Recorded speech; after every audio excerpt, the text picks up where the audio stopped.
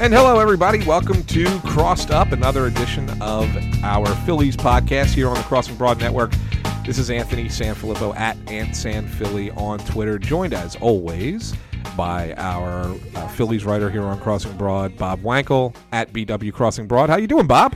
I'm all right. How we doing tonight? Big Phillies win, 6-5 over that powerhouse Cincinnati Reds team to improve to 4-5. I'm excited. A little positivity here, recording on a Monday night right after the game, so I'm sure that this will be all sunshine and roses. If I know us two, I'm sure we'll have a lot of positive things to say tonight. There's nothing but positive tonight. Are you kidding me? There's nothing but positive. They had a lot of good. They had a home run from Rhys Hoskins, who had another 2 hits and a walk. His OPS is 1.374 through 9 games. Maikel Franco got another hit and another RBI. Trying to hit the ball the other way. Did you see that tonight? Going up the middle, going the other way. Yeah, look at him, man. Scott Kingery got his first home run and broke out the 9-iron, chipped it right off the ground and out. That was impressive. And a lot Williams, of good things. And Nick Williams with the big blow. Yeah, they dusted him off easy. Went to bed on time last night. And, that's right. Big home run in the eighth to win it. Yeah. He didn't want to go extra innings because he needed to get home in time to play the video games. So, Oh, man. Poor guy. Do you think he fires the manager when he plays MLB 18? I think so, yeah. Okay, absolutely. Right, just making sure. No doubt about it. Yeah. but balls hit the right field, and he just keeps the right fielder there and lets him hit it inside the Parker. Yeah. Anyway, so Phillies, nice win. It's not like they're playing the top of the National League at this point, but that's okay. I mean, you got to play who's on your schedule and when they're on your schedule. And the Phillies get a little bit of an early season reprieve here, getting the Marlins and the Reds back to back, and they're taking advantage of it, and that's a good thing. We have a lot of good things that we want to talk about with the Phillies and guys that are playing well. But it's been a week since we've been on the podcast, and a lot has happened around this team since last Tuesday. I mean, a lot has happened.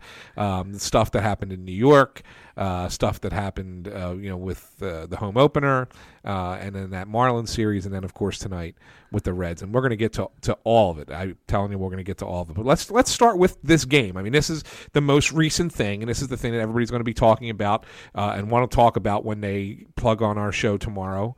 But it'll be Tuesday when most people are tuning into this episode. So let's talk a little bit about this game against the Reds tonight, Bob. I mean, Ben Lively gets the start. It has a rough first inning, as he's wont to do. He really struggles in the early part of games, and then settled in a little bit, and then struggled again. And it was kind of weird. It was settled in a little bit. Yeah, 5 2/3, 9 hits, 5 earned, 2 walks, 7 strikeouts. That game could have been lost in the first inning tonight. The Phillies have gotten into this annoying habit over the last couple games here. I know they've won 3 out of 4 to open the season at home, but they fell behind Saturday night, though they did score the last 20 in that one. They fell behind 3-0 yesterday, got down 1-0 tonight, and it looked like this thing was going to get out of hand quick. But credit to Lively, he worked his way out of that, got a jam job, bases loaded, nobody out, and then a strikeout to end the inning. And this game could have totally gotten away from the Phillies in inning 1. So credit to Lively there. I mean, he almost gave them 6. It still hasn't happened yet for a Phillies starter, but Gabe Kapler rolled with him in the 6th inning. I actually kind of questioned the call. I know that he's been going to the bullpen a lot lately, and I know he desperately needs length out of his starters. I thought it was a little bit peculiar, especially after he put the first 2 men on in the 6th inning tonight. Reds ended up tying the game. Hamilton hit the comebacker to him off his bare hand, and he obviously beat that out, and the Reds tied the game at 5. But, an okay start for him. I think that's what you're going to get from a guy like Ben Lively. I think that's sort of what he is, So he competed, kept the Phillies in the game, and they pulled out a game that they should have won at home against a bad team. And the one takeaway that I have, and my immediate takeaway, is that as bad as this has all seemed, I mean, this feels like a nightmare start, right? We're 9 games into this thing, and it just almost feels like everything that could go wrong has gone wrong for this team. But they're 4-5, and they send their best pitcher to the mound tomorrow, and they could be 500 after 10 games. And considering how bad this has been and all the Gabe Kapler nonsense and all the other storylines and leaks coming from national reporters about him being on the hot seat, which we'll get to later, 5-5. I'll take that. Yeah, I mean, you can't complain too much. I mean, they're winning the games that they should be winning. I mean, yeah, you're a little disappointed about losing to the Marlins yesterday, or Sunday rather, for whenever people are listening to this. But at the same time, you can't win. You can't expect them to go 19-0 against the Marlins either, right? So they're going to lose one or two along the way, and if that's one of the 2 or 3 that they might lose to the Marlins this season, you can't ultimately complain about that. But looking back at tonight, I mean, the one thing I thought about Lively, Bob, is I felt like he had pretty good command of the fastball. I mean, he was locating it pretty well. It was his secondary pitches that he could not find. And that I think the Reds eventually, realized that he couldn't control that curveball, couldn't get that over, was throwing a lot of pitches in the dirt, that they were basically just sitting dead red after a while. And then even though he had some decent location with the fastball, you can't go and be in a game and just rely on one pitch for 5 innings and expect it to be a good outing. Yeah, I mean, especially when you consider what that fastball is. I mean, he's not going to overpower you. I mean, he's not a guy that's like, here it is. If you can hit it, if you can get a piece of it, you can name it. You know what I mean? Right. I just look at this, and I will tell you, and I know that you and I have talked off air about this team and about Gabe Kapler's use of the bullpen and maybe going to it a bit too soon, but for the life of me, I really don't understand. If Ben Lively, of all pitchers, he goes 100 pitches tonight. He goes into the 6th inning, and these were not stress-free innings. You talk about stress-free innings and kind of having a feel for the flow of the game. And before the show started, you had kind of said to me, I don't have a problem with Ben Lively, coming out for the 6th because they haven't gotten that depth from their starters or that length from their starters. I didn't understand it. He kind of was sporadic tonight. He went into these lulls, where a lot of base runners, and then he would come out and he would kind of get it back together and start mowing through the lineup, 2, 3, 4 batters, and then he would get back into trouble again. And it just kind of felt like that he was walking a tightrope the entire night. And I was very surprised to see him out there in the 6th inning. I'm not a big Ben Lively guy. I think that he's organizational depth or a long man out of the bullpen. I don't think that he's a competent 4 or 5 starter on a major league team. That's kind of where I'm at with him.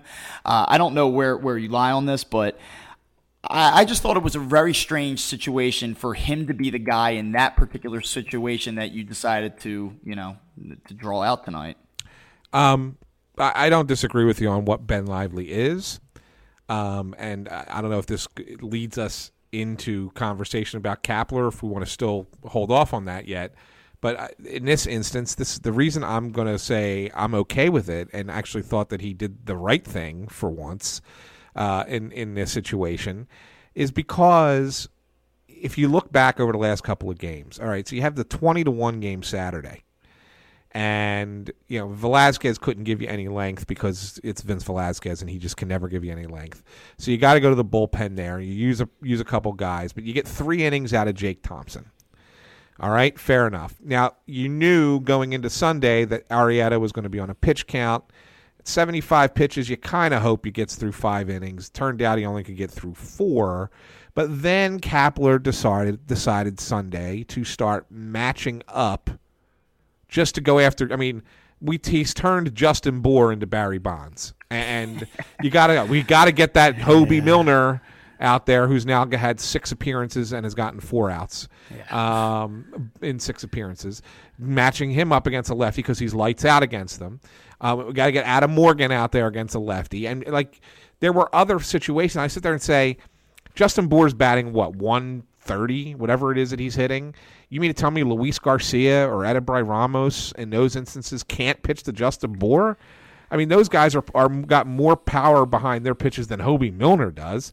So, but anyway, that said, he ended up using 7 pitchers on Sunday. So without an off day between the 2 series, and knowing that you got to go, all right, you got 3 coming up here with the Reds, and then it's like, okay, well, geez, I'm going to be using up a lot of bullpen pieces here several days in a row. For once, I'm actually kind of glad that he said, yeah, let me try and squeeze another inning out of a starting pitcher, even if it wasn't the greatest outing. Yeah, it's kind of curious that it was Ben Lively and not a guy like Nola or not a guy like Arrieta or even Pivetta, the way he pitched on opening day. But at least, to me, that's progression, managerial progression. You know what I'm saying? Like, he realizes maybe I need to... Looking ahead a little bit more than... I need to look ahead and not just say, oh, I'm going to burn up my bullpen yet again today. The thing that's kind of interesting to me now is that we're almost 10 games into this thing, and you still can't make any definitive conclusions. And I feel like I always have to put these qualifiers ahead. I can't wait till we just get to July when we can say this guy is bad or he is playing poorly, where we don't have to just say, well, it's early, it's only April. But it's interesting to me how much he's relied upon the bullpen this early in the season. And the thing is, the bullpen just isn't very good when you consider the injuries that they've sustained. It's weird to me that he's like, I got to get Hobie Milner into the game, or I got to get Adam Morgan into the game. I have to get Luis Garcia into the game. It's interesting. Now, tonight, they did a good job. 3 1/3 scoreless, backing up Lively. They kind of walked the tightrope. Yaxel Rios pitched out of a jam. I guess that was in the 7th inning. I believe he got out of a bases-loaded jam. And they did a nice job tonight, but they've been very, very inconsistent. They killed him yesterday. What was it, the 8th inning? I believe the Marlins scored 3 runs to take the lead there, and that was a tandem job between Garcia and Morgan. Just simply didn't get the job done. And we're 9 games into this thing, and there's really 3 games, and you can either pin them on Kapler or you can pin them on the bullpen, but it's been a bumpy start for those guys. And so at some point you do need to get length out of your starters. I thought it was kind of weird that it started with Lively tonight. I'll tell you that tomorrow Aaron Nola needs to take the ball and he needs to last into the 7th inning. It's got to happen. He needs to give these guys a breather, and he almost has to take the decision out of Kapler's hands. That's the way that I kind of look at this. And I think that we probably don't need to talk too much more about a 6-5 win in the 9th game of the season against the Reds. It was a decent win tonight. It was a nice little bounce-back win after a disappointing letdown loss against the Marlins yesterday.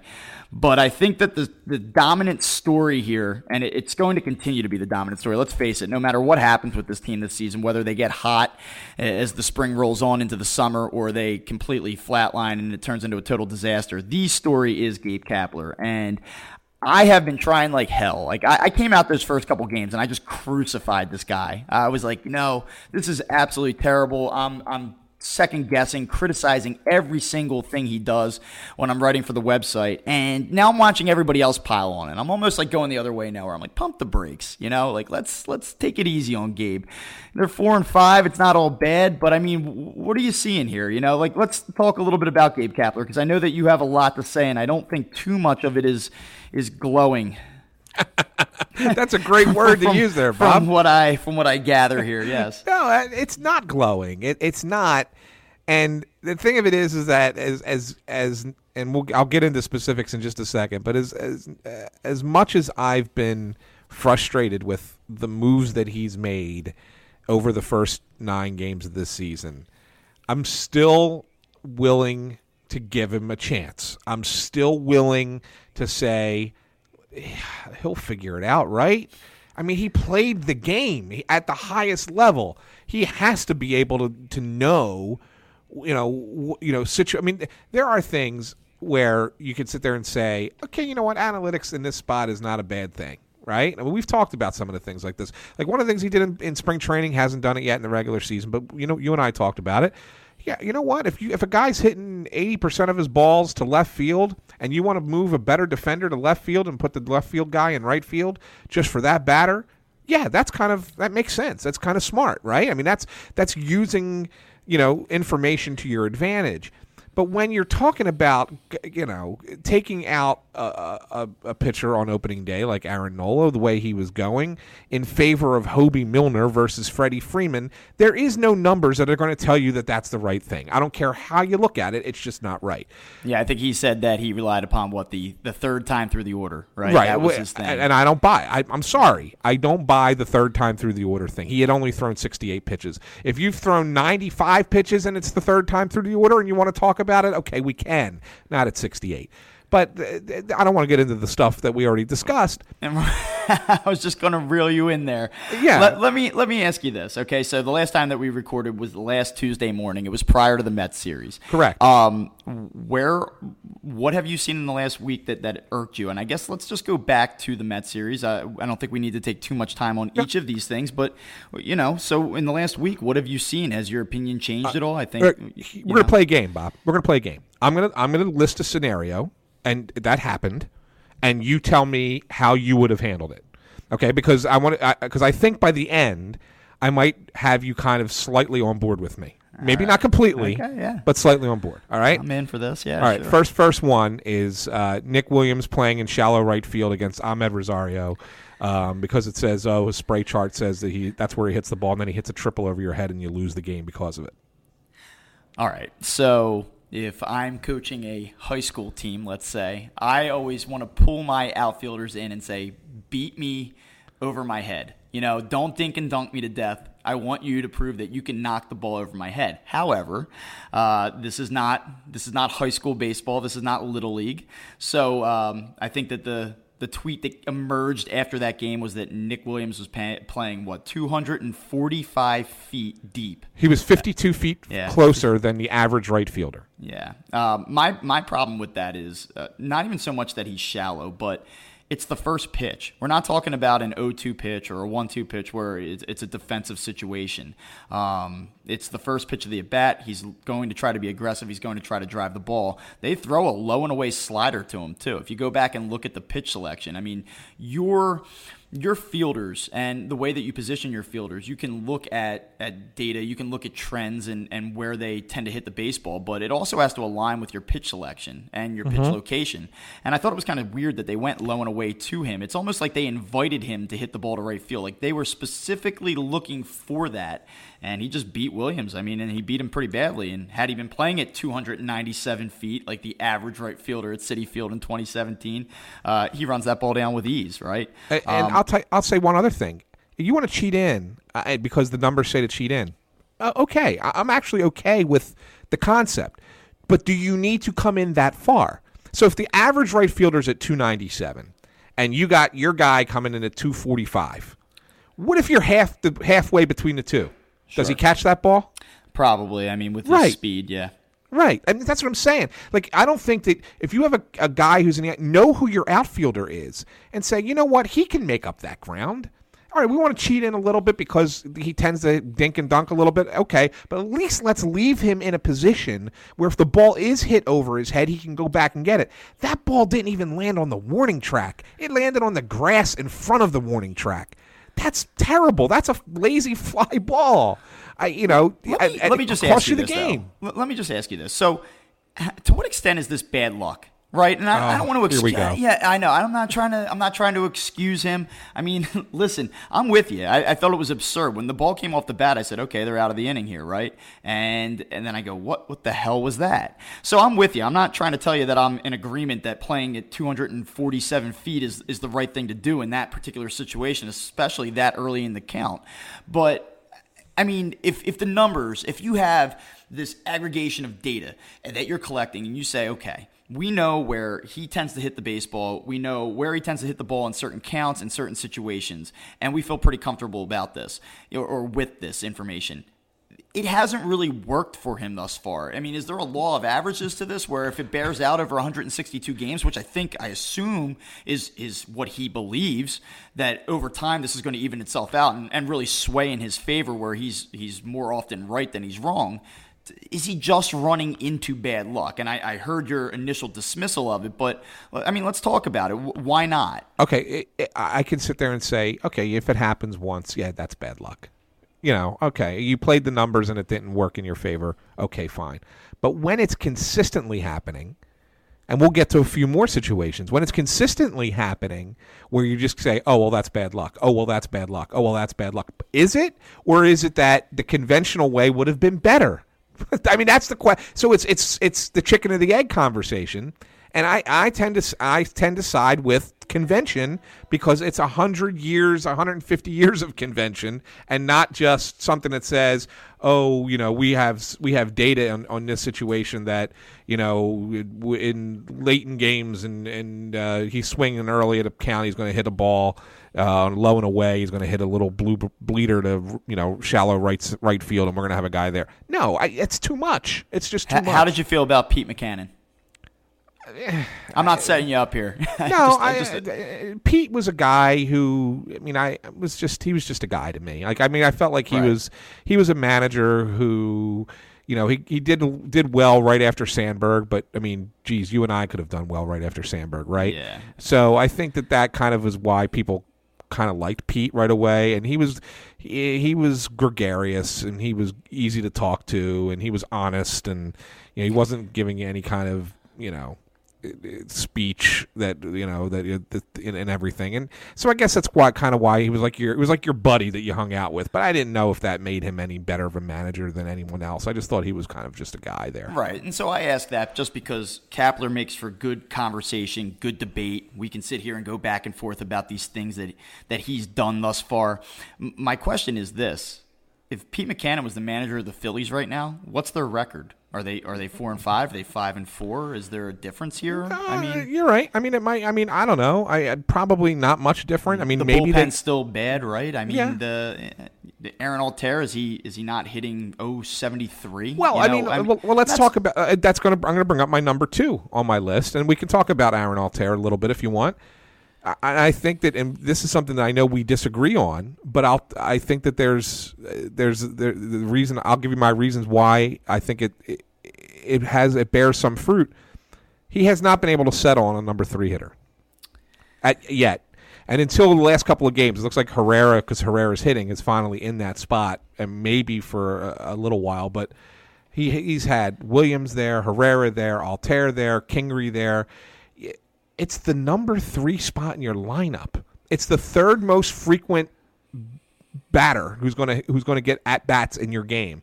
You want to argue to say that your best hitter should hit 2 or whatever the case might be. Okay, fine, whatever. But the fact of the matter is the number 3 hitter is going to see the third most plate appearances. So why are we continually rotating someone through there and not getting someone in there who you're going to be comfortable with batting 650 times a year in a spot like that? Right, so Herrera hitting the 3-hole tonight, and so by my calculation, Williams has hit 2 times in the 3-hole, Herrera 4 times, Altair once, Kingery twice. So you have 4 different hitters that have done it in 9 games, and it's kind of been an even distribution there. Herrera, is starting to pull away a little bit in more recent games, and so maybe that'll be the trend that develops here moving forward. But yeah, we had talked about this off air a little bit, and you believe in lineup continuity and guys kind of knowing what their role is and getting into a certain rhythm and understanding their place in the order because, let's face it, different guys in different places in the order are asked to do different jobs, and who you're hitting in front of and behind kind of dictates the pitches that you'll see, and I do understand that. But to what extent does this just come down to, okay, you're facing a pitcher on a certain night, the numbers dictate that you have a beneficial matchup or an advantageous matchup against that pitcher, and therefore one night you might hit second, the next night you might hit seventh, the night after that you might hit third. These guys, and I think that the devil's advocate take to what you're saying is these guys are professional baseball players. You get in the box, and a 94-mile-an-hour cutter is a 94-mile-an-hour cutter no matter how you slice it. So, why not? If this is predicated upon matchups and really trying to find the advantage in these matchups, why not juggle them around, especially early in the year? Let someone emerge and do it. Yeah, you're not making a terrible point there. I think that it's certainly valid. But the point that I try to make in that instance is this, is that as a hitter, okay, and it's no secret if you look at who's hitting in this lineup and who isn't, the guys who, with the exception of maybe Carlos Santana, but he's starting to come around. But he really hit some balls hard today. Yeah, he ran into some. You want to go back to bad luck, right? Yeah. But he's hitting the ball hard. But maybe with him being the only exception, the guys who are finding the most success are guys who are hitting in the same spot every game. And why? because they are they're creatures of habit and they're used to that and blah blah blah. I mean, that's a mental thing, and I think that a professional should be able to get past that, like you're saying. But I think that when you get into a certain situation and you're going to come up to the plate in very similar situations more often than not, and you're going to see how people are pitching you in those situations more often than not, you're going to kind of get a better feel if you're doing your homework on the kinds of pitches you're going to get in certain spots, and it makes you more locked in on what's coming to you. And I think that if you have that continuity, for the most part, I get it, lineups have to change, but if you're getting that continuity for the most part, where it's the same guys most of the time, right in front of you, right behind you, whatever the case might be, then you're going to know that, hey, Cesar Hernandez is getting on base 40% of the time, and when he's on base 40% of the time, that means these are the kind of pitches that Carlos Santana is going to get, right? And so now he knows what he's going to be facing, and he knows what his job is in this situation. Okay, do I need to move the runner? Is he going to be stealing? Like, so much more when you're there regularly. And if you're bouncing around, and especially, and I'll tell you another thing that bouncing around is what they're doing with Kingery, making him play 5 different positions for a rookie. I really wish that he would be in a spot where he could just play in a regular spot and just play, and bat in a regular spot and just bat. And then once he gets comfortable, then you can start to, move him a little bit. This early in the season, when I look at this, I agree with you, and I just think that over time, this is going to play itself out where these guys establish themselves, where, people emerge, the more productive players will slot into the 3 spot and, into the top of the order spots. The guys that you obviously want up at the plate the most will be the guys that end up being at the plate the most. And I just feel like over 162 games that eventually will play itself out. And I don't see necessarily, I think that you and I are both kind of traditionalists in a lot of ways. And I agree with what you're saying in theory. I just look at it and I go, okay, it's 9 games in. Is this really that big of a deal yet? I feel like you're still trying to learn. You're still trying to assess what you have. You obviously have this surplus of infielders, and really, depending upon how you feel about Nick Williams, I know he hasn't played a ton, but you have a surplus in the outfield as well right now. And so you have all these additional parts, and to me, it's almost like, hey, earn your spot. And I almost feel like that there's this, I don't know, a sense of competition within the clubhouse, and it's not just competing against the opponent. It's, hey guys, show me what you got. Who wants to be the guy in the 3 spot? Who wants to get the majority of starts in right field? You have to go out and earn it. And certainly Rhys Hoskins has done that thus far, and we'll talk a little bit more about him later.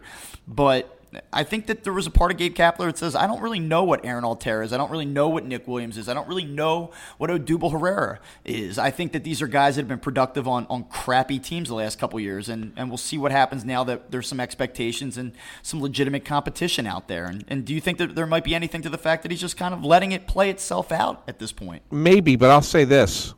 If you look at every spot in the lineup, the number 3 hole is hitting 143 this season, which is worst on the team. Yeah. It's not counting pitchers. 143, and their on-base percentage is 263.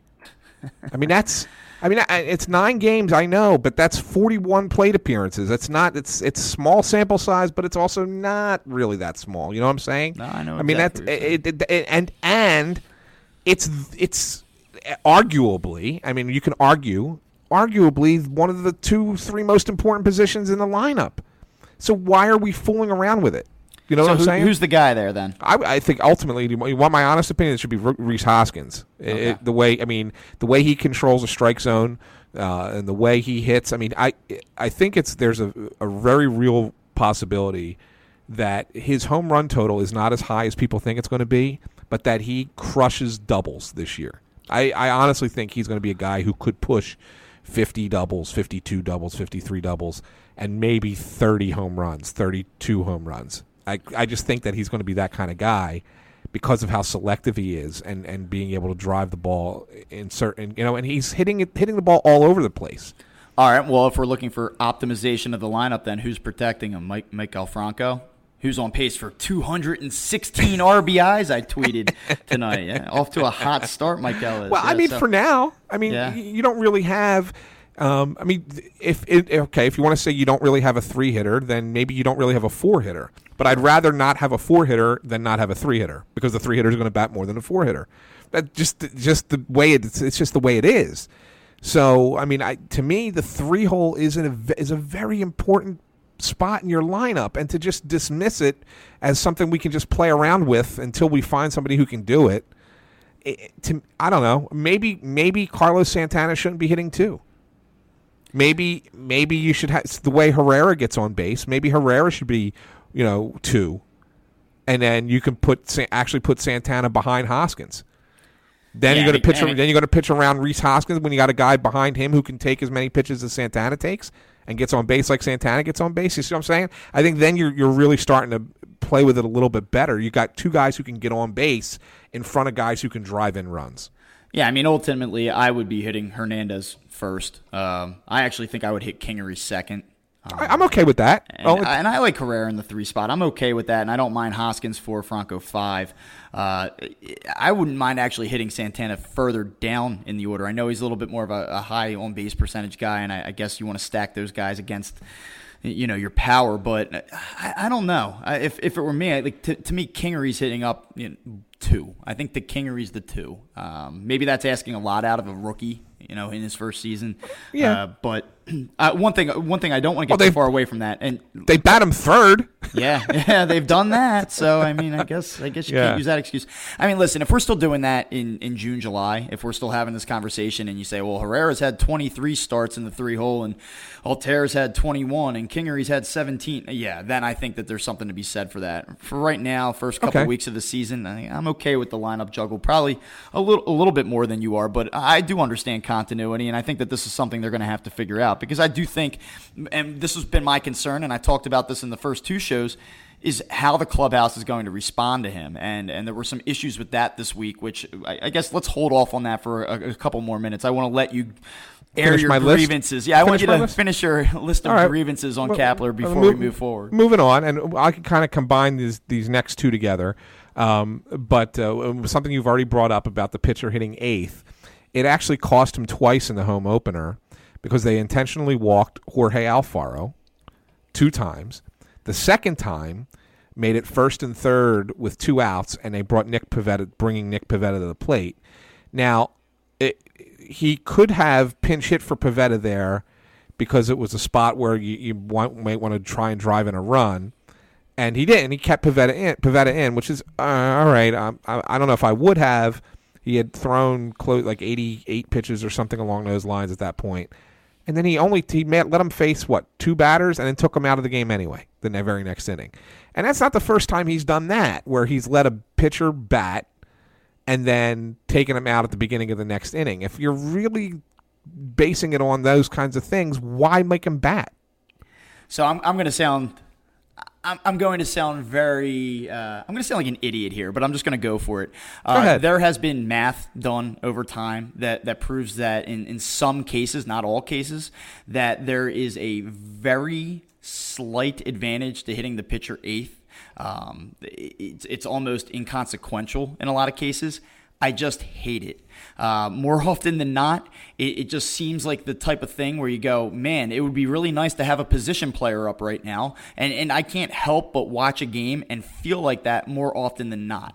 Mm-hmm. I feel like that comes up more than you see that strategy really paid off here. And so I actually wanted to talk a little bit about this and kind of fully understand the evolution of the pitcher hitting in the 8 spot. And one of the things that I read, it came from an article on Grantland, which no longer exists, so it's a little bit outdated. It ran in 2015, and it talked about how Tony La Russa started implementing this idea when Mark McGwire was at his peak, and he was hitting a lot in the 3-hole at the time. And the idea, obviously, was to stack as many quality hitters ahead of McGwire as possible for subsequent at-bats after his first plate appearance. And so it's very much tied to the type of personnel that you have.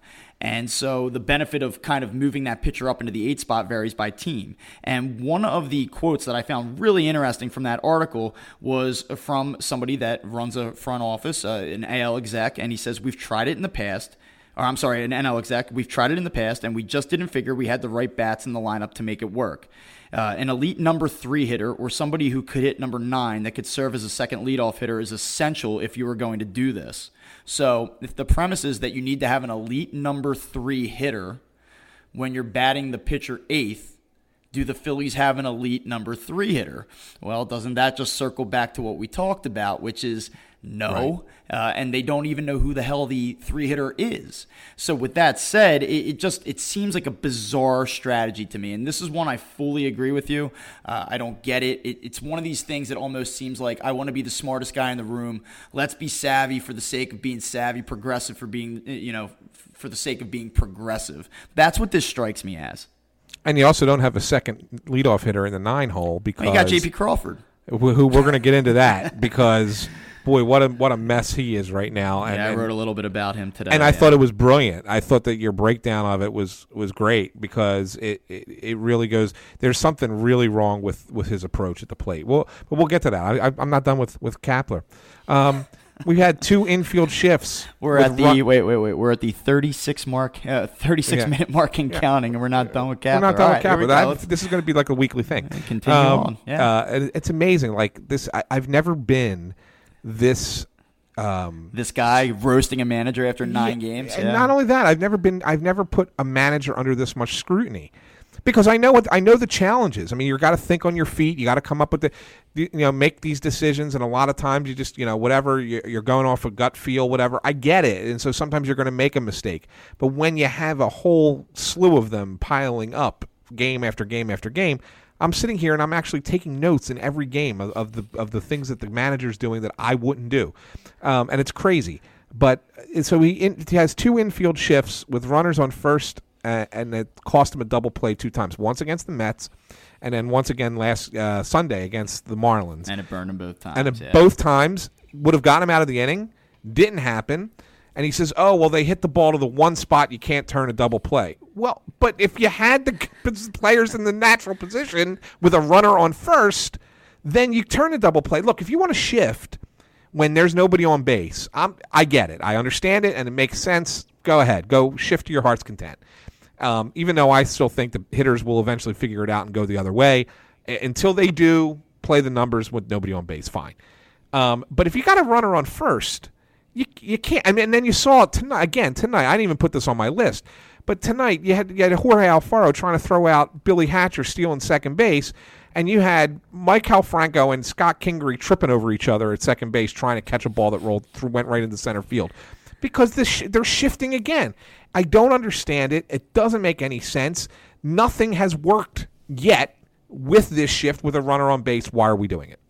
I'm just filing it away right now. I'm going to be that guy. I'm a voice of reason, Anthony. I don't know what to tell you, man. Like I like to sit back and collect a larger sample size. Yeah. No, I'm having a hard time with this because now that I'm writing in a public forum and people are reading it, I don't want to go off the rails. And old me, 24, 25-year-old me would say, "What the hell is this?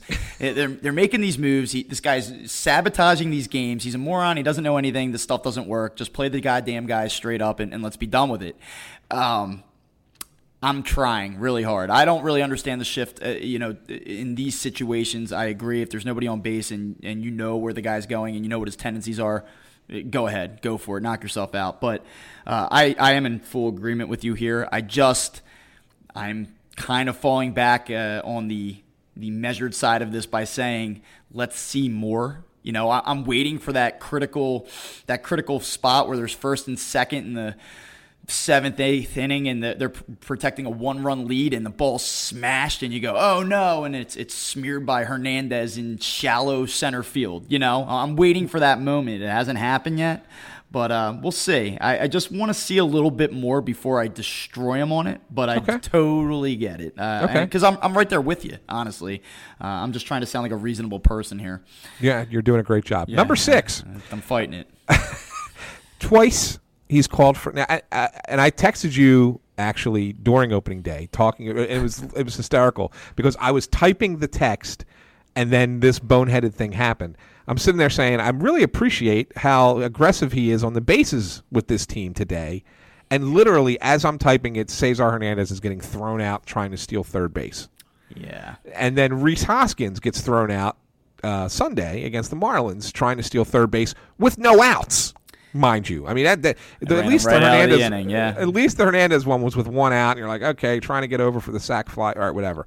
But the Hoskins one, you got nobody out, guy on second base, and like, why are you stealing third with a guy who's not a base stealer, no less? What are we doing here? You got a guy in scoring position. Why are we trying to steal bags at that point? I believe they're second in baseball in stolen bases right now. Is that correct? Yeah, that is correct. So he did say that they're going to be aggressive, that he felt that oftentimes that they were going to take gambles that maybe they would not, or a lot of teams certainly would not usually try. I agree. Hoskins yesterday I thought was an egregious mistake.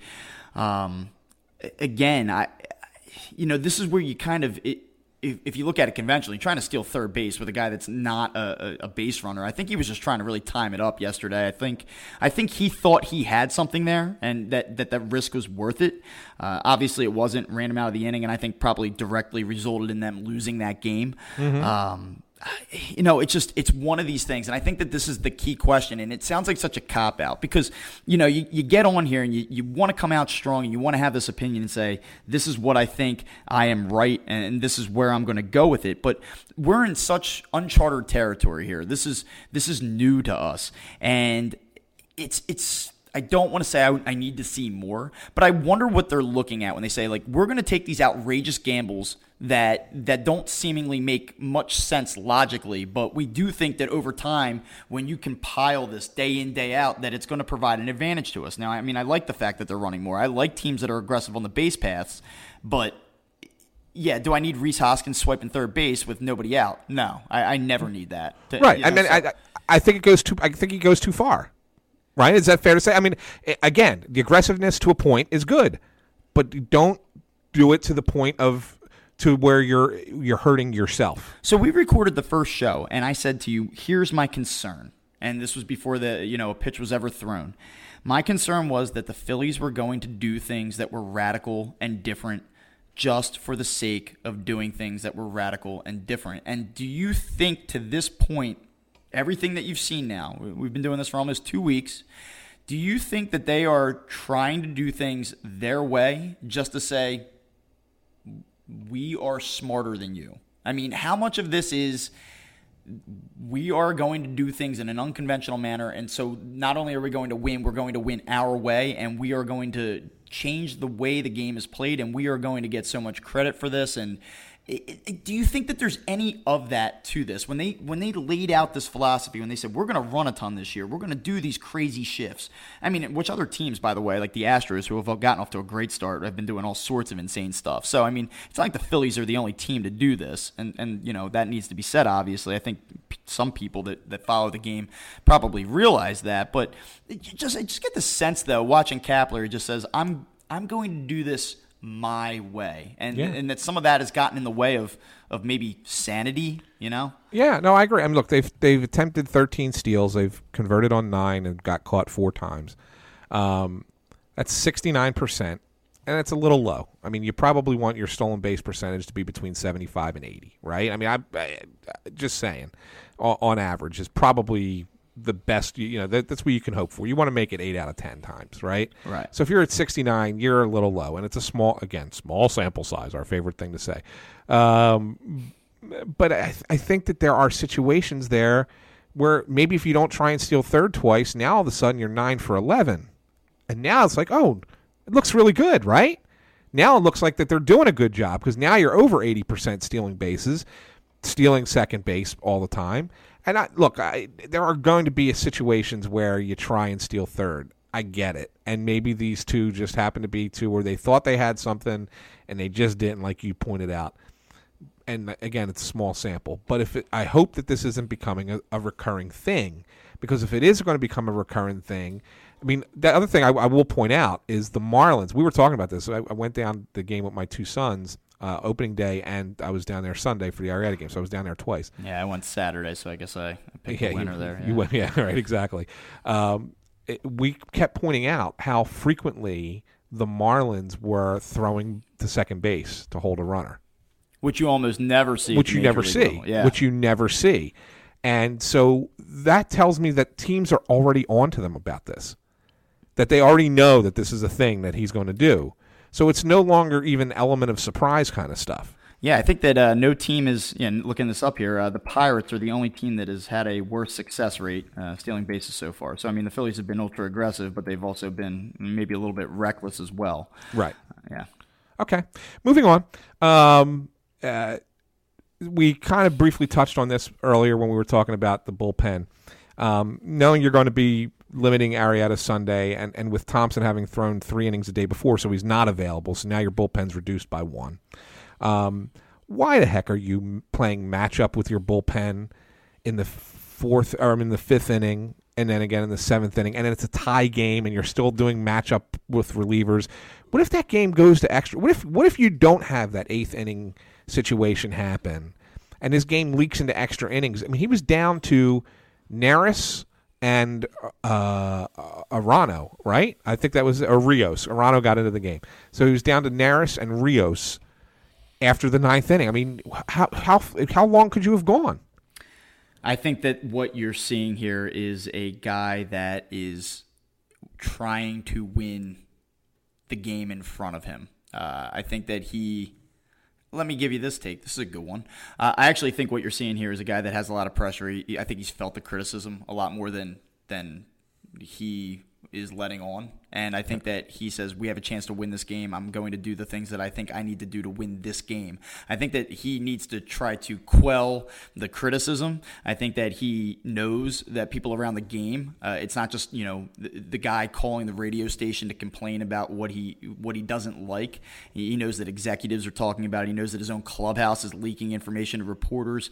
I think that he feels a sense that he needs to win now. And I don't know that he's as confident and secure as what he's letting on in his press conferences or in his interviews. How about that? And so I think I like that take. And I think that it gets down to a subconscious level, and I don't want to play therapist here or anything like that, but I do think that this kind of gets to a point where he does feel immense pressure. And I think that when you look at The Athletic and you see Ken Rosenthal writing about managers on the hot seat, I mean, tell me that he doesn't see that. Tell me that he hasn't been told about that. And so I think that there's just this sense, it's like a narrow focus, like I must win the game in front of me, tomorrow be damned. And maybe that's why you saw Ben Lively throw 100 pitches tonight, because he said, screw tomorrow. These are the matchups that I think are going to get us a win today, which part of me respects that, but I mean, you can't manage a 162-game schedule like that either. No, right. You have to have some vision ahead of you. I mean, a little bit. I mean, I think that it gets to a point in the season where you have to manage for today and worry about tomorrow later. But at this juncture, you still have to think about tomorrow, because you have to get through several days in a row with a bullpen, and how you're going to do that when you're using them up time after time after time. Yeah, but and obviously I'm speculating here, right? Like I don't know that that's the case. Of course you are, but it's a smart speculation on your part, Bob. When you look at it and you see what they're doing, I mean, you kind of almost go like, well, what else is the thought process here, right? Because you're asking me a question like, well, what's he doing? And I mean, the answer to that is I have no idea what he's doing. I mean, there are certain things that I'm willing to be patient about. There's certain things that I'm willing to evaluate and like kind of let this see how it plays out. Let's collect more. Actually, can we get through? Let's make a deal with each other. Let's see if we can get through the show next week without using the words data or sample size, right? But now that I've said that, I'm now going to use that word. Let's see more. Let's see what's really going on here. Let's see how this works out over, let's give it at least 2 months to see how this thing trends. But right now, to answer your question, I have no idea. I mean, he clearly was not prepared, had that game entered on 11th, 12th, 13th inning to manage that type of game. I don't know if he planned on, using a starter. Maybe he goes to Lively if that thing gets deep. I don't know. Maybe he says, let's call up somebody and we'll have them spot start on Monday night. I really don't know what the thought process is there, but yeah, I mean, he kept his bullpen very short yesterday, and in a way, he might have almost lucked out the fact that the bullpen was ineffective in the 8th inning and they lost the game. Yeah. I'm only going to bring up one more since we're dragging this out. I had a couple more on the list, but I'm only going to bring up one more. Stop it, he's already dead. Yeah, I'm only going to bring up this last one because this one bothered me, because this is what ultimately really cost them the game. So you have first and second, and Morgan's pitching, and Andrew Knapp pass ball. and it goes to second and third with one out. Now, Brian Anderson's at the plate. And Brian Anderson's no star player, but, he filled in pretty well last year after Martin Prado got hurt. Had just an okay season, but at least an okay major league season as opposed to being just a minor league guy coming up and playing.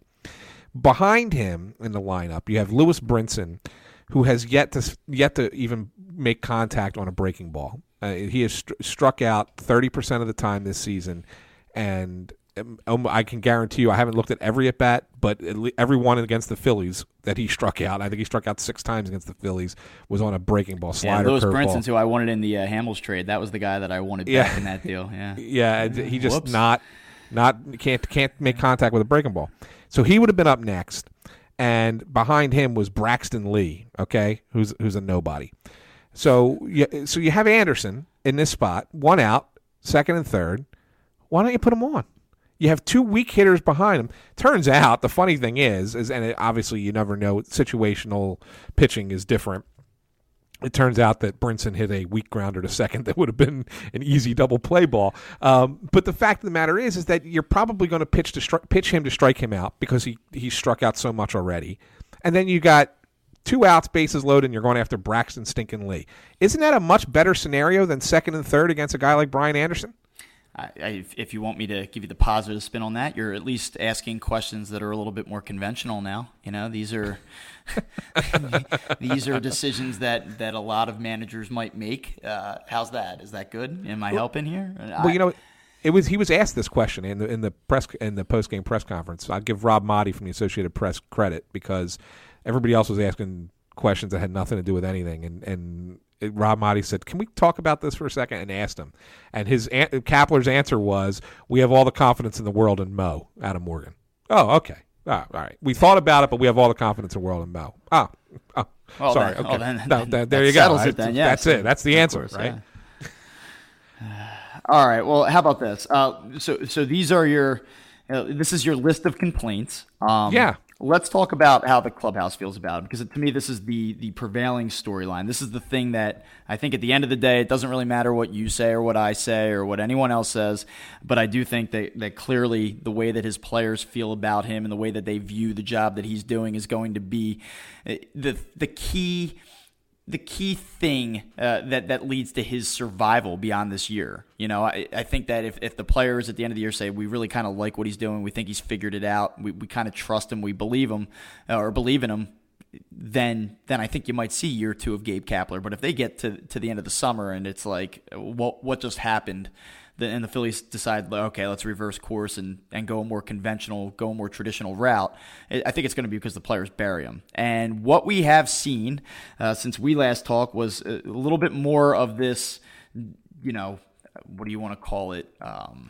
Distaste, dissension from the clubhouse, I guess, maybe. Yeah. I want to talk a little bit about the anonymous report that leaked prior to the home opener on Thursday.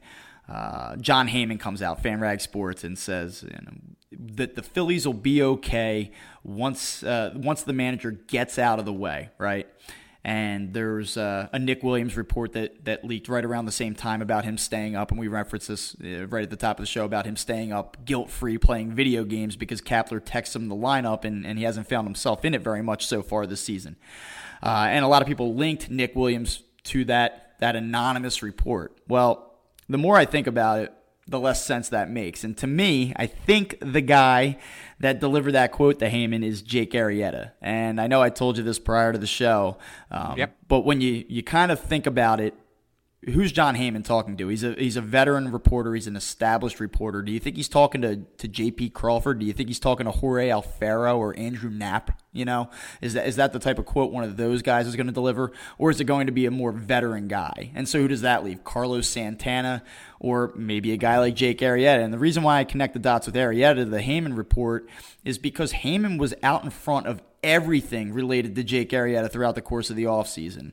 His talks with the Cubs, him declining the Cubs' initial offer, the fact that he was going to wait, that the Phillies were interested, that the Phillies did the deal. Heyman was the one that broke it. And so there was a clear connection between Arrieta and Heyman throughout the course of the offseason, and it would just I don't really see any way that it wasn't Arrieta. And I don't know if you have another possibility, and I know we're speculating here, but I think that you went out and signed a prize free agent stud, top of the rotation arm, and I think that he assessed the situation a couple weeks in spring training in the first week of the season, and he told John Heyman, this guy needs to get the hell out of the way. I think that's what happened. And I think that your assessment is 100% correct. If I was to guess, if I was to put money on it, and someone said, okay, we'll tell you for real, but you got to bet on somebody, I would bet on Arrieta as well. I mean, if I had to make a list of the other players, it's, you mentioned Santana, maybe Pat Neshek, maybe Tommy Hunter.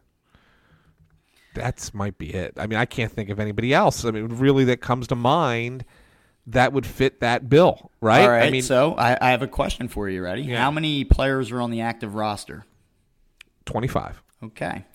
Odubel Herrera isn't in the opening day lineup. Is he happy about it? Nope. And he told the press that he wasn't happy about it. Aaron Nola gets removed in the 6th inning of a game that he's cruising on opening day. Was he happy about it? Nope. And did he tell the press about it? Yes, he did. Yep.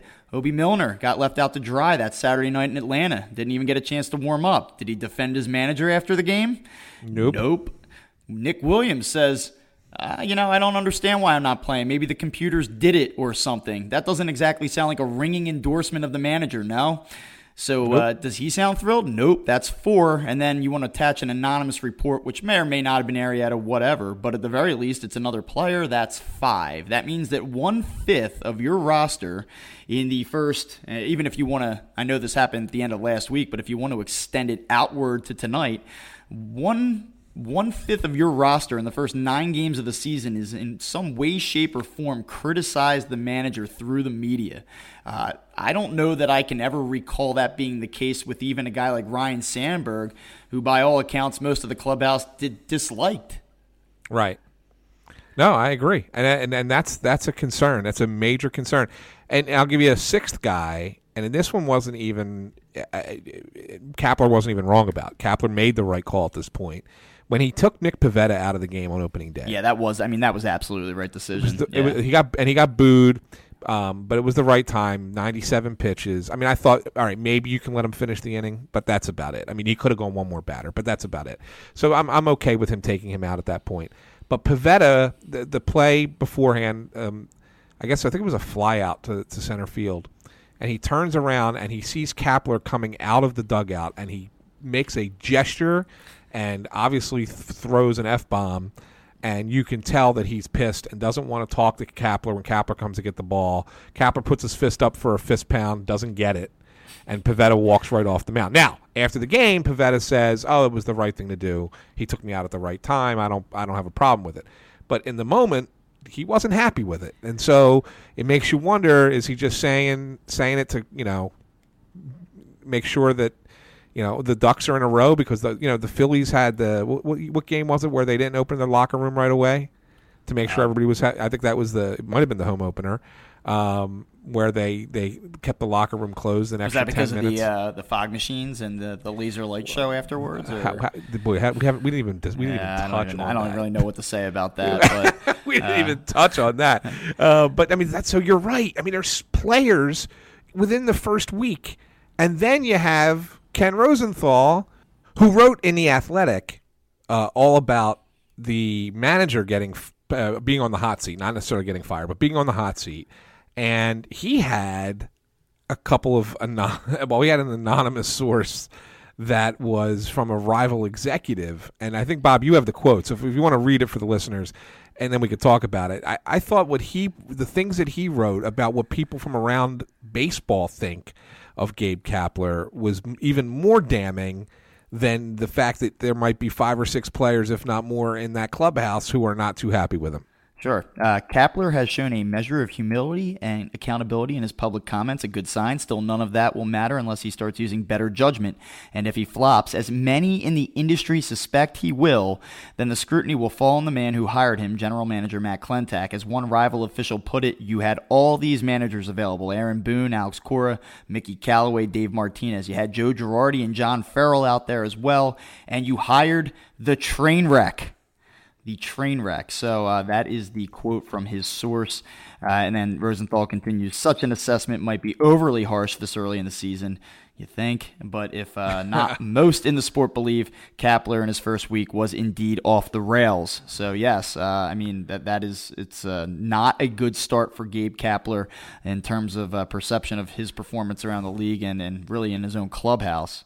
And if people from around the league feel that way about him, not even the train wreck quote is just one quote, right? I mean, that's just one guy.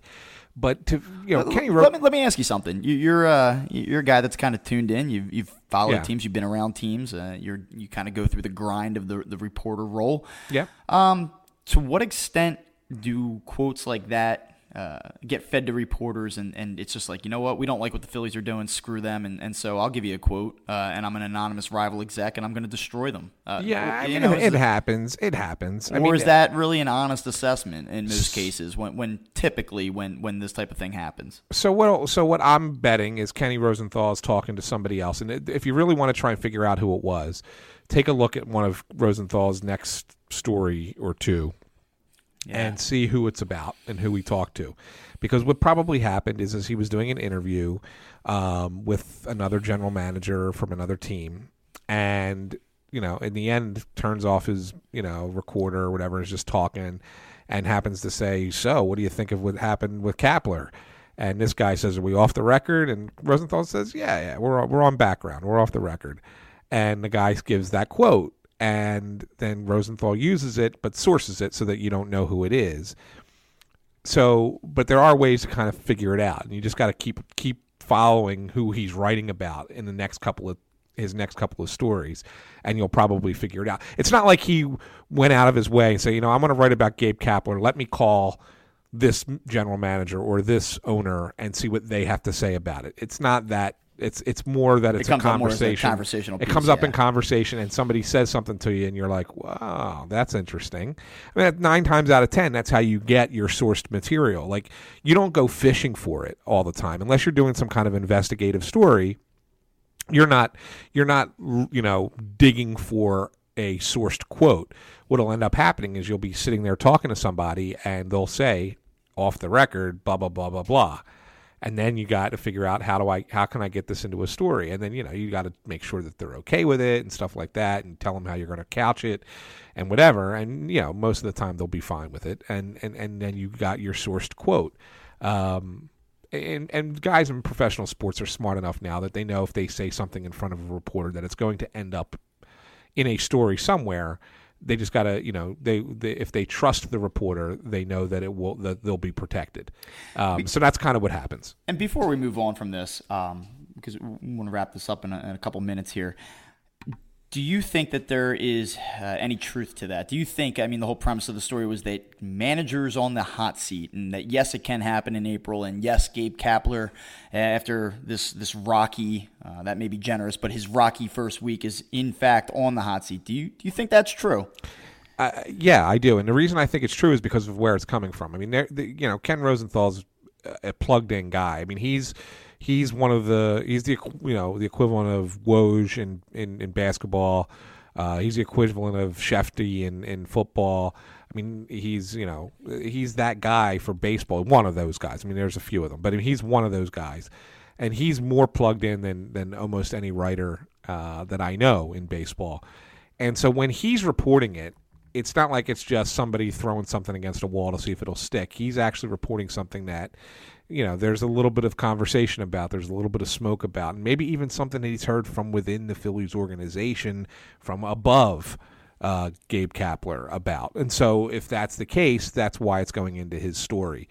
So yeah, I do buy it. And I do think that we're looking at a situation where he's going to be given a little bit of rope, but not a lot of rope. And I don't think that he's automatically getting the season. I think if things don't improve with him on a game-by-game basis, I think Kapler could be shown the door by the All-Star break. Wow. Okay. I guess that'll be something to kind of keep an eye on here as we go forward. I don't think you can really turn away from it, honestly. Not even a matter of keeping an eye on it. I think it is still going to be the dominant story here as we go through April and really as we turn the page into the summer over the first couple of months of the spring. Before we kind of get to, and we like to hit on a general baseball topic to close up the show. The last thing that I briefly want to talk about is J.P. Crawford. Yes. Obviously has not been a very good start for Crawford. 24 plate appearances. He only has one hit. He's hitting .043. OPS is 127. I mean, the numbers are absolutely hideous. And I wrote about him today on the website on crossingbroad.com.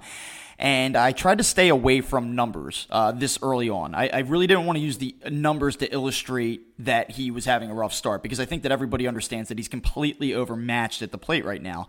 But the numbers don't tell the whole story, because, I mean, if J.P. Crawford plays tomorrow night and goes 3 for 4, he quadruples his numbers, right? And so I don't think that the numbers really give an accurate depiction or accurately illustrate just how bad he's been. And before I get back into really what I wrote about specifically, I mean, what's your take on J.P. Crawford? What have you noticed from him so far this season?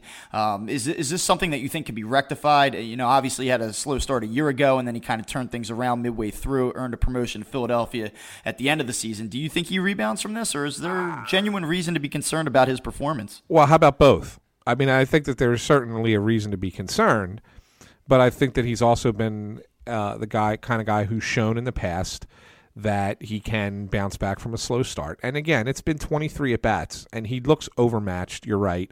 His swing is way too long. He's way too far off the plate. He can't hit anything on the outer half. There's no way. He's rolling over everything. Everything's a weak ground ball to second base. So, and I think that his last at-bat in the ninth inning on Sunday against the Marlins, when he sat there and looked at 3 strikes, shows a complete lack of confidence in himself at this point. He's just kind of hoping to get into a hitter's count by working the count, and that's not even working right for him. But is it possible to get corrected? Sure. I mean, he's certainly still young enough. He's certainly a guy who's shown he can do it in the past. That said, I do have a concern that he's not going to be given that opportunity. I sometimes believe players need to work their way out of a slump in sports, and in baseball, in this case, you have to hit your way out of it. Phillies don't have a natural shortstop on the team. I mean, I don't think Scott Kingery is the answer. I think you saw that tonight. Yeah, I mean, right? He doesn't have the instincts. He doesn't have a feel for the position. Right. Yeah, he doesn't have the instinct for the position. So, and if you look at the minor league system, there's nothing, there's not even a good veteran down there that you could say comes up and fills in for him. I mean, I guess you can give Pedro Florimon a few starts at shortstop if you really need to. Maybe Cesar can give you a couple starts over there, and you play Kingery at second. I mean, that's a possibility too. But I think that Crawford has to be given a chance to work his way out of it. They can't just they sat him one game, but what good does it do if you sit him again tomorrow and the next day, or if you send him back down? I'm not certain that is really the answer either. So I think the Phillies have to really approach it with kid gloves and figure out what's the best thing for him. And this might be something that you and I don't know, or the general public doesn't know, but that the Phillies know better because they know him as a person.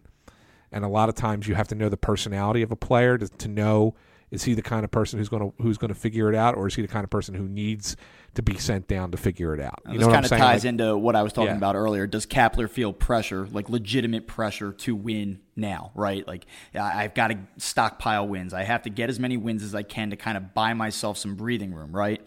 And if that's the case, then you're not going to turn to a guy that has one hit in 24, 25 plate appearances. That's not going to be your guy. But with that said, they've actually played him a little bit more than maybe some other managers would at this point. I mean, Nick Williams has 17 plate appearances right now, and Crawford has 7 more than that, so that's almost 2 games worth of at-bats more than Nick Williams. So, I mean, Kapler's given him an opportunity in the early going, but you just wonder how much longer he's going to hang in there. And what I wrote about on the site was kind of twofold. I see 2 issues with him. Well, what's the thing that the scouts really loved about J.P. Crawford? They talked about plate discipline, pitch selection, and an advanced approach, right? Those were the things that made him great. Those those are the things that made him such an elite prospect. The guy's not a power hitter. He can certainly hit. He could be a doubles hitter, but he's not going to be a 25, 30 home run guy. He doesn't have what we call an elite hit tool. But what he does is he's good at working counts, getting counts in his favor, being patient, being selective, and finding pitches that he can capitalize upon. And to this point, he has shown no ability this season to do that. He struck out 8 times. He's only walked once. And I talked specifically in a bat yesterday that he had in the 6th inning against the Marlins, where he comes up and he sees 6 pitches, which is great. Gabe Kapler actually talked about it before the game tonight. He says, well, the thing about JP is, and you guys may not know this, but he's seeing a ton of pitches. And I mean, he said it with a straight face. And good for him. I think you have to defend the player at this point, especially a kid that's 23 years old. And he's obviously probably beating himself up over his start and all. But he comes to the plate in the 6th inning. He sees 6 pitches. Not one is a single strike. 5 of the 6 pitches are cutters between 85 and 86 miles per hour. So that means he saw the same pitch 5 times in the same at-bat, and he failed to make an adjustment on it. The first 2 pitches were both out of the strike zone. He swung and missed at both. So instead of taking command of the at-bat and being in control of the bat ahead 2-0, he finds himself quickly in the hole 0-2.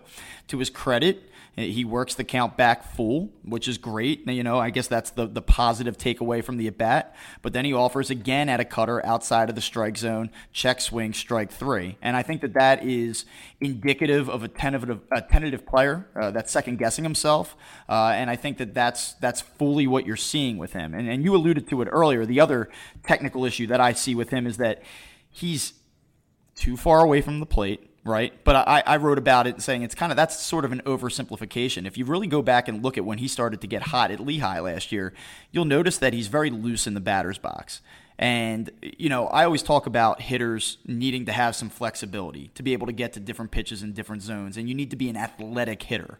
And he's a guy that was very loose in the box. He was a little bit more vertical. It was a slight knee bend. The elbows were kind of drawn into his body, and he was very loose at the plate. Like if you were a soccer goalie and you were defending a penalty shot, right?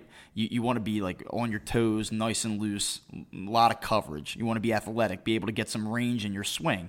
And what you're seeing now is that he's still off the plate about where he was a year ago, but there's more of a knee bend, and his hands are drawn much closer to his body, and the elbow points out.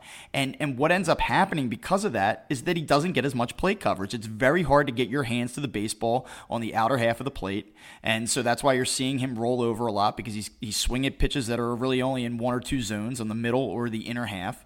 He's not able to drive the ball with any authority away from them, on the outer half of the plate, and he's really limited himself. And I don't really understand what the Phillies did or what he did or where he got this idea that this was going to be a positive, adjustment or alteration to his swing, but he's too long. He has no coverage, and because of what he's done and the alterations he's made to his swing, he is too far away from the plate. And you combine that with a guy that has no feel for the strike zone and no confidence, and that's what you see right now. And I know that he took a ton of crap last year, and to his credit, he bounced back and had a great second half in AAA, but I have genuine concern. I mean, if J.P. Crawford was supposed to be a significant upgrade over Freddie Galvis, where is that upgrade coming from? That he has a better approach? I mean, he doesn't have the same pop, at least not at this point. And, I would say the defense at best is a wash in his favor. So, I'm concerned. I mean, I need somebody that really loves J.P. Crawford to talk up J.P. Crawford for me and get me back on board, because I am concerned with what I see. And I wanted to say, preach, Bob, because that's some good stuff right there. It's a good breakdown of his approach. But my concern is less with the player and more with the team. Because is this an adjustment that he's making on his own? Or is this something that the team looked at and said, this is how we want you to change it up and approach at bats at the plate? Like, I fully get the sense that it's the team. I think it's the team. Yeah. So then the concern is with the team. What are they doing to him? Because I think Crawford, maybe I don't know what they're trying to get out of him. I really don't. I mean, teams are just going to pitch him outer half, and he's not going to be able to get there, and that's it. I mean, they're not going to come in on him. They're not going to give him anything on the inner half where he can drive the ball. So, I mean, I don't know what the approach is. They have to completely rework this again. And maybe the solution is you say to Crawford, go back to doing what you were doing before. Just go back to it, and let's see what happens. Give him another 30 at-bats, 40 at-bats, doing it the way he was doing it before this season. And see if he doesn't start to turn it around a little bit. Maybe he sees the ball better closer to the plate. Maybe his swing isn't as long, it's more compact. Who knows? But, I mean, it's got to be better than what it's been over these first 9 games. Sure does, because they don't have another option. They don't have a guy in the minor league system that can come up and fill that role. And, you can maybe get by for a game here, game there with guys like Cesar Hernandez and Scott Kingery, but they're not long-term viable solutions. So he's got to figure this thing out. And if you talk about the Phillies being a 500 team or, this seems like a pipe dream now after the first 9 games, but if you want to talk about them as a potential playoff contender, this is something that needs to get fixed. The guy doesn't have to hit 330, but they need something out of him. They need him to at least be a competent hitter, and he has not shown any indication that he can do that at this point. All right, so before we get out of here, let's talk about Trevor Bauer. I believe this is who you wanted to talk about, so why don't you tell the people what Trevor Bauer got himself into here. Trevor Bauer was in a pitcher's duel with Ian Kennedy. I mean, what a crazy pitcher's duel that is. I mean, if I told you there was going to be a 1-0 game pitched by Ian Kennedy and Trevor Bauer, you would have laughed at me, right? But I guess the weather was really kind of crappy in Cleveland, and it was really cold and frigid and windy, and so it really played into the pitcher's favor. The Indians lose 1-0 when Bauer gives up a home run, and I forget who it was from Lucas the Royals. Duda. Duda hit the home run. Okay. So he gives up the home run, and then after the game, they start talking to him, and he blames the pace of play for the reason that he wasn't quite ready to throw pitches to Lucas Duda because he wasn't warmed up right, and he felt like he needed a little bit more time because the weather's so bad, and it's not conducive to staying strong and staying healthy and not hurting yourself. When you're out there warming up and you only have less time to warm up in that kind of weather. And I think I think Major League Baseball dropped it from 225 or 230 in between innings now to 205 to 205, right? And he says, and I'll give you the quote. I have it right here. I was like, "Look, I'll take the fine if I need to, but I'm not going to put myself at risk, and I'm not going to put the team at risk of me having exactly what happened happen." Bauer said, "Throw a pitch that you're not ready to compete on because you're still trying to get loose, and it gets hit over the fence, and we lose because of it, not because of it, but it was certainly a contributing factor." And so that was his explanation as to why he was so upset about being rushed along there. I don't necessarily disagree with him. I've not been a fan of a lot of what Rob Manfred's tried to implement, things that have come up. I mean, they've even discussed, the stupid put the runner on second base after the 11th inning. The international tiebreaker. They do that in like ASA softball. That's a disaster. I mean, to put that into Major League Baseball is a joke. And the fact that it even comes up in conversation tells you that it's something that's, been discussed, even if it was dismissed. But it's been discussed in some kind of war room at the league. And I'm just not a fan of what Manfred's doing. I don't think the pace of play I don't think he's identifying the right things to change pace of play. And there are other things that could be focused on and looked at that wouldn't be as dangerous to a player's health as I'm not warm enough yet in a 30-degree day. Yeah, it seems like a strange thing to kind of to dial in on. I don't really understand that at all. I think that you see now, like on the youth level, at the collegiate level, high school level, people are going to great lengths to protect pitchers, right? Pitch counts, limiting the amount of pitches that pitchers can throw in a given time frame. And now you're going to say, all right, listen, stretching, it's paramount to remaining healthy. We're going to put you on these specified throwing programs to make sure that you stay healthy. But I'll tell you what, in April when it's 29 degrees and you're pitching, we need you to speed things up. It just seems like the weird place to make a cut. So I agree with you in that sense. And I sympathize with Trevor Bauer because, obviously he's A, putting himself at risk for injury, and B, he's in a tie game in the late innings, and he's not ready to go, and he grooves the first pitch, and it was the first pitch of the 7th inning that Duda hit out, and it might have cost his team a game because of it. Very, very strange. And he actually goes on later in that interview and specifically names Manfred. Yeah, I mean, he goes right at him, and I mean, he says basically it's ridiculous, and he says, but if that's what he wants to do, then whatever, What else did he do in that same story. What was another quote in there that was kind of interesting? Yeah, so I'm like all on board with him. I'm like, yeah, you go ahead, Trevor Bauer. I'm totally with you. And then he says, you kind of, you know how this goes, though. You get all fired up and you take it a little bit further than maybe you need to. He says, since I don't cheat like a lot of guys and put stuff on my hand, just grab the ball and throw it, my pitches were somewhat inconsistent. It's like a cue ball. It slips out of your hand, but it is what it is. It's worse for the hitters. I was looking forward to it. I thought I pitched pretty well overall. So no problem with his complaint with Rob Manfred. No complaint with protecting himself or, feeling that his team was put at a disadvantage there. I think he was totally in line to say that. Since I don't cheat like a lot of guys and put stuff on my hand, though, I don't know. I don't know how much did we really need to go there. And I think it almost kind of discredits the rest of his point by doing so. In the immortal words of Jesse the Body Ventura, win if you can, lose if you must, but always cheat. Is that how you want to wrap this thing up? It seems like a hell of a way to go out, right? But it's baseball, man. I mean, guys are always going to look for any competitive edge that they can. It was why the steroid thing blew up for so many years, because guys were always looking for a competitive edge. And if pitchers are putting some kind of tacky substance on their fingers so that they get better grip in cold weather, then that's what they're doing. And if you're not doing it, Trevor Bauer, good for you. But at the same time, don't dime people out for doing it, especially if a large majority of players are doing it. Because if that's the case and everybody's okay with it, then there's no reason to say it. Yeah, and it just totally shifts the story away from what it really was supposed to be. And it was a guy making a valid complaint, and then it just kind of goes off the rails once you do that. So, all right, I think we're good there, right? Yeah, we're hitting the 120 mark. Yeah, so we're rolling over past an hour. An hour is nothing for us. That's what you Bob. get when you get a week and you don't get to talk about Gabe Kapler. I mean, this is what you get. I know. I mean, geez, just imagine what'll happen when he actually manages well. I mean, our show will be like 12 minutes. Is that going to happen, or? I'll gladly take that. Like I said last week, I want to see the guy do well, but I don't know. Okay. Well, we'll see. But we want to thank everybody for tuning in to this latest episode of Crossed Up, a Phillies podcast here on the Crossing Broad Network. Once again, I'm Anthony Sanfilippo, and you can follow me on Twitter at AntSanPhilly. And Bob Wankel, our Phillies writer for Crossing Broad, you can follow him at BW Crossing Broad on Twitter. And I guess that'll be it until next week. We got a big week ahead of us, and we'll see.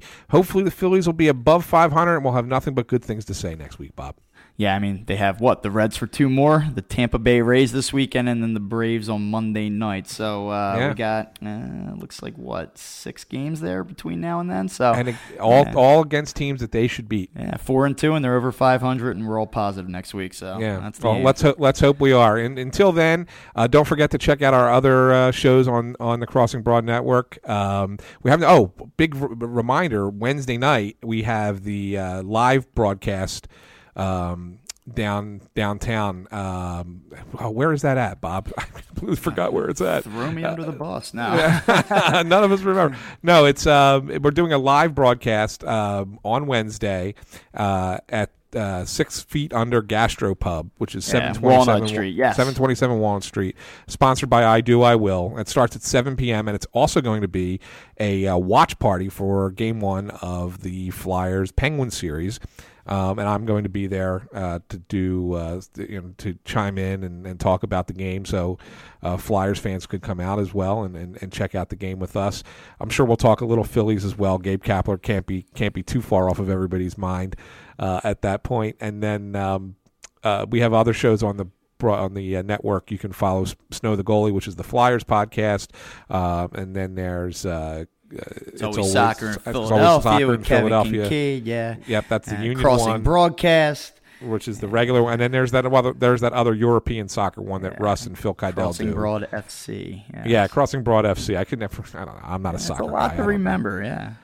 Come on. I know. And I should write it down. And Russ Joy is going to be real mad at me that I kind of... You will be getting a Slack message on this one. Yeah. I will. You didn't do it right, Anthony.